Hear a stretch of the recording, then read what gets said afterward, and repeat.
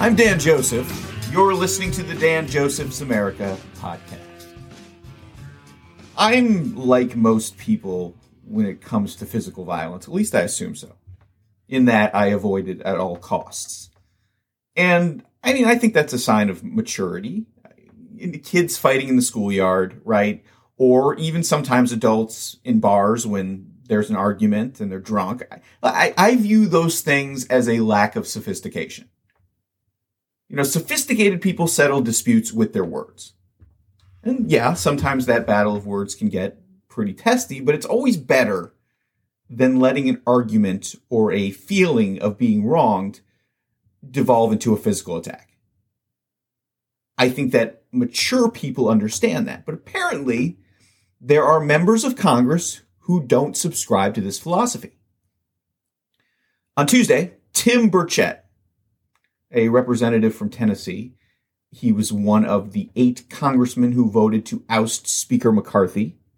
And he actually says the reason he voted against him was because McCarthy was disrespectful in some way to his Christian faith. I don't know exactly what he said. Well, Burchett claims that he was in one of the hallways talking to a reporter from NPR. And McCarthy came up from behind him and elbowed him in the back. Elbowed him right in the kidneys, he says. Now, McCarthy disputes this, says that he accidentally brushed by him. Burchett and the NPR reporter who he was talking to claim that McCarthy intentionally elbowed him in the back. I feel like you know if something is intentional like that or something is accidental. And this isn't the first time that McCarthy has been accused of something like this.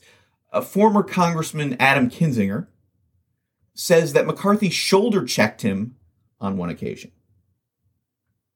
He says this in his book. So McCarthy is getting a reputation for being violent to other members. And like I said, did McCarthy elbow Burchett on purpose? I think he probably did. Because as I said, you can tell when something like that is intentional. And look, McCarthy is angry. We know he's still angry about being ousted. And I know that there are times when you get so frustrated that you want to punch someone. I've been there. We've all been there. And I think that McCarthy probably wasn't thinking clearly.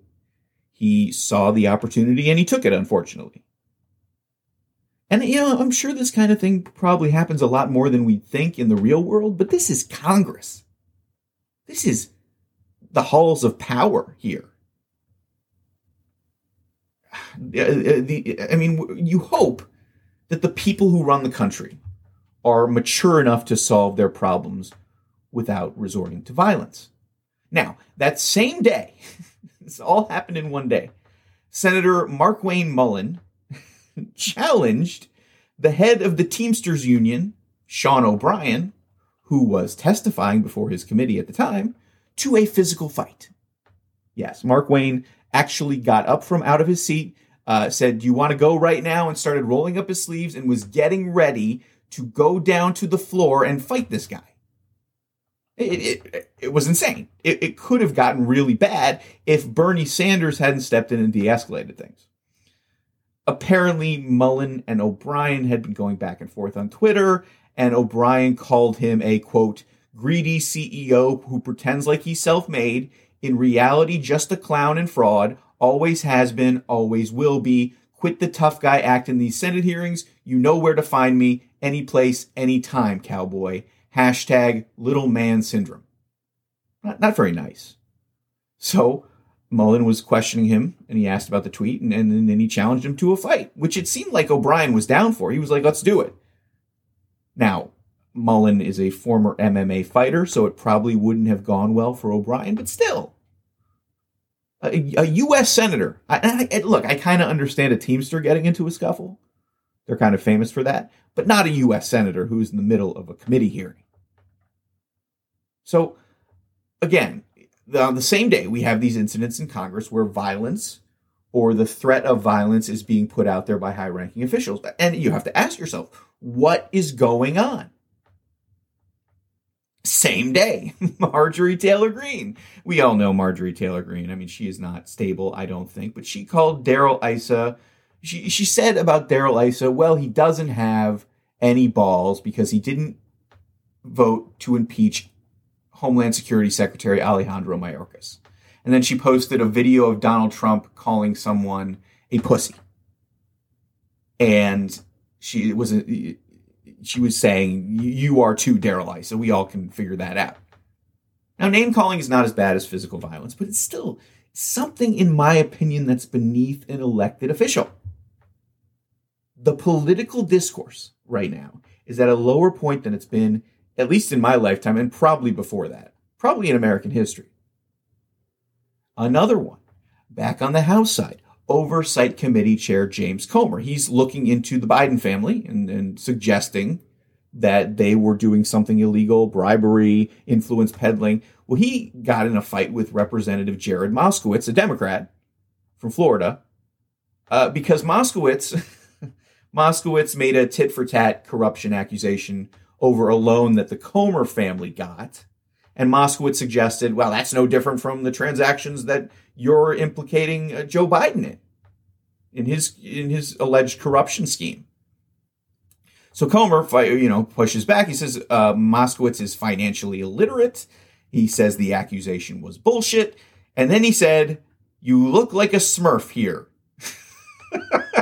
You look like a Smurf, because Moskowitz was wearing a light blue suit and a white shirt. So he said, you look like a Smurf. That's an insult right there. That's, if somebody called me a Smurf, we're throwing down. I'm just kidding. But yeah, I mean, what kind of insult is that? Okay, so I think at this point, it's pretty obvious that we suffer from a lack of maturity in Congress right now. Not just a lack of maturity, but a lack of character. And some people say, well, character doesn't matter anymore. There's an argument to be made for that after what we've seen over the last 8 years or so. But we have a group of politicians, mostly on the Republican side, who are behaving in ways that are crude and using language that is vulgar. Now, I get that tensions are really high right now, right? You have the ousting of McCarthy. A lot of people were upset about that. You have votes to keep the government open. It could close down. Still, they passed something in the House yesterday, a continuing resolution, but not in the Senate yet. But increasingly, right, this is nuts. And the fact that things have devolved to this level, I mean, it shouldn't really surprise anyone, because I think, like I said, it's been a long time coming. Increasingly, we see politicians resorting to stunts to get attention. And that's where Marjorie Taylor Greene is. She wants attention. She tries to be as provocative and rude as possible to get that attention, to get Twitter likes. She's going around proposing resolutions to impeach members of the Biden administration and censure her fellow members of Congress. She serves no real purpose in the House other than to poke at her enemies and provoke her enemies. That's what she does. And that's a lack of maturity. That's an inability to understand how a public official is supposed to behave. I don't think that Marjorie Taylor Greene takes her job seriously. And she shouldn't be taken seriously. But a lot of people do. The rules have changed, and there are a lot of voters out there, again, particularly on the Republican side, who endorse this kind of immaturity, that endorse this kind of bad behavior. And of course, I think you have Donald Trump to blame for a lot of it. Trump showed us that a politician can be successful by calling names and threatening to physically hurt people he doesn't like. He did this a couple times during the 2016 campaign. Acting uncivilized helped him get to where he is. People on the right interpret what he is doing as fighting. They say, oh, he's just counterpunching. He's a fighter. But really, these are all stunts. These are all stunts that are performed for a reason. Or, I mean, in Trump's case, I think a lot of it's an inability to control himself. But the people, his supporters, love it. The Republican voters love it. He's leading by 40 points in the primary polls. And that's sad. And this lowering of the discourse has completely infected our politics. You go on Twitter sometime. Check out the kinds of things people are saying to each other. And you will find that the loudest voices the ones with the most followers, the ones who get the most likes, the ones who get the most retweets are the most provocative. They are the most partisan. They are the craziest. So if you are a nuanced person, if you're a moderate person or deal in civility on that social network, you're very unlikely to get the kind of engagement that the bomb throwers and the crazies get. People have made careers out of not just supporting Trump, but acting like Trump. But people are absolutely horrible to each other on Twitter these days. I wouldn't be on it if I didn't have to be on it for, advertising my podcast and my videos. And the other thing, that all of this juvenile fighting and all of the threats of violence from within the GOP tells us is that they are too dysfunctional to govern. Now, don't think I'm just picking on the GOP here. There are some members of the Democratic Party who are immature too. I look at John Fetterman because he's always tweeting ridiculous stuff and being provocative. He dresses like a homeless person on the Senate floor. He's immature. But as far as I know, he hasn't threatened physical violence against anyone. He hasn't called his fellow Democrats names using expletives. And AOC and the squad, they have crazy views. But AOC isn't punching people in the kidneys in the Capitol Rotunda. But the tension on the Democratic side doesn't appear to be anywhere close to what's going on in the GOP right now. And I'll tell you something. As a former member of the GOP, somebody who left in 2016, it's embarrassing for a lot of conservatives watching what is happening from Trump all the way down to Green and Boebert. It's been humiliating to be associated with that in any way. Because the Republicans were once a serious party. Conservatism was a serious movement.